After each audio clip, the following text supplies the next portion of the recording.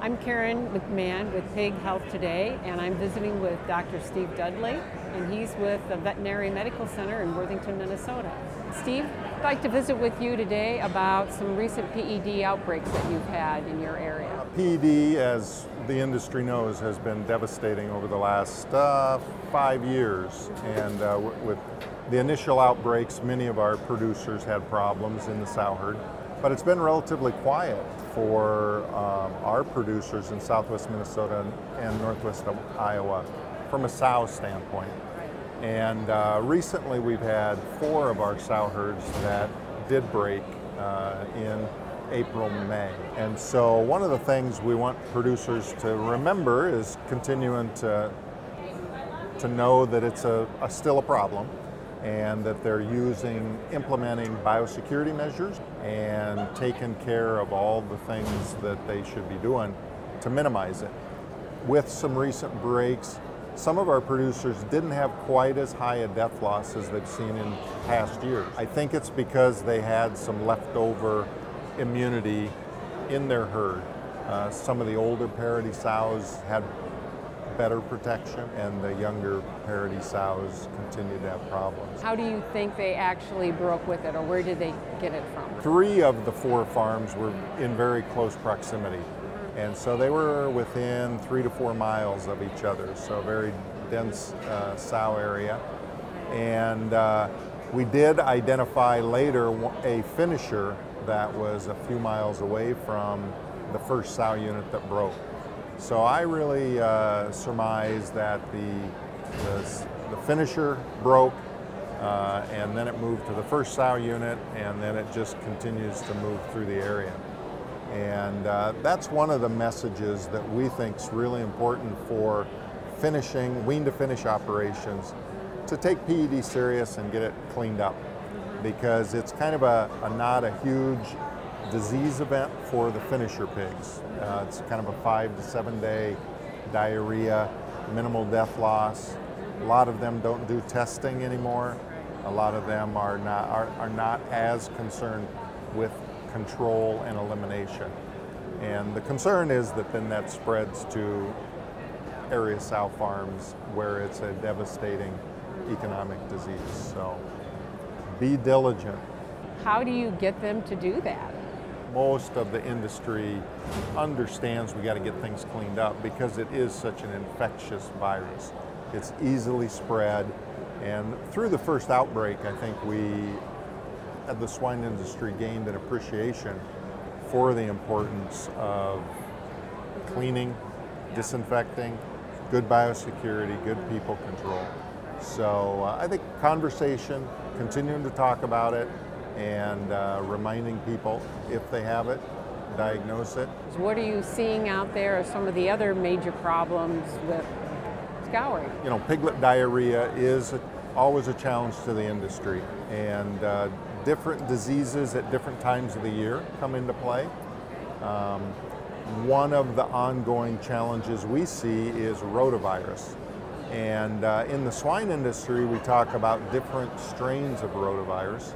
Rotavirus A is the traditional strain of rotavirus that's in all the vaccines.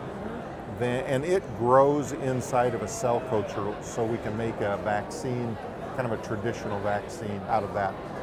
The other 2 strains is rotavirus type C and rotatype B. And those don't grow inside the laboratory. So historically, we've not been able to identify them. So recently, with improved diagnostic capabilities and PCR testing and some of the metagenomic sequencing, that has allowed us to identify these new strains of rotavirus. And there's a number of different vaccine options that people have of inserting the Rota-C into some sort of a platform virus. And we've been able to get good control with those rotavirus vaccines. So Rota has been a challenge. Clostridium perfringens type A continues to be a challenge. And that causes some characteristic type lesions that we see. So those kind of go together, and then the traditional bacteria that cause problems the E. coli's, different strains of E. coli. Coccidiosis can also cause some problems in piglets. And so with all of these various diseases, it's important that people are doing diagnostics.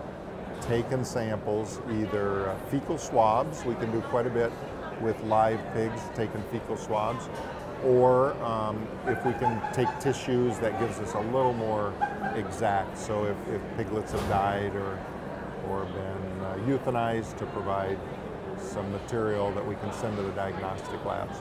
That gives us the clearer picture and the clearer understanding we have, the better control programs we can put together. Are you seeing more cases of baby pig scours, or is this something that's kind of quieted down? I would say it's kind of a consistent, low problem. It's kind of always there. There's a number of strategies we use to make sure piglets consume colostrum. Most non-ag people might not know that 0% of protection from the mother goes to the piglet. So no antibody protection goes from the mother to the pig. 100% of that protection has to come through the colostrum. So if a piglet comes and is born and only gets 50% of its colostrum, it got 50% of its protection. And so when we have 12 to 14 pigs being born, if 5 of them don't get their colostrum, they're more likely to have disease. And if they get the disease, it increases the level and the exposure to everybody else. So, trying to do good colostrum management is important. Things that help that colostrum is trying to use a drying agent when piglets are born. So they come out, they're wet, they're coming out of a 102-degree sow and into a cool area. So if we can get them dried, and they're more likely to go suckle that sow and get their maximum colostrum. More attended farrowings? Attended farrowings is helpful. Drying them out, what we call split suckle farrowing, where we take the first ones that were born and kind of move them so that they don't have access to the sow, allowing the later born, maybe smaller, weaker pigs to get up and get their belly full of colostrum. So those are all things that we continue to see as challenges.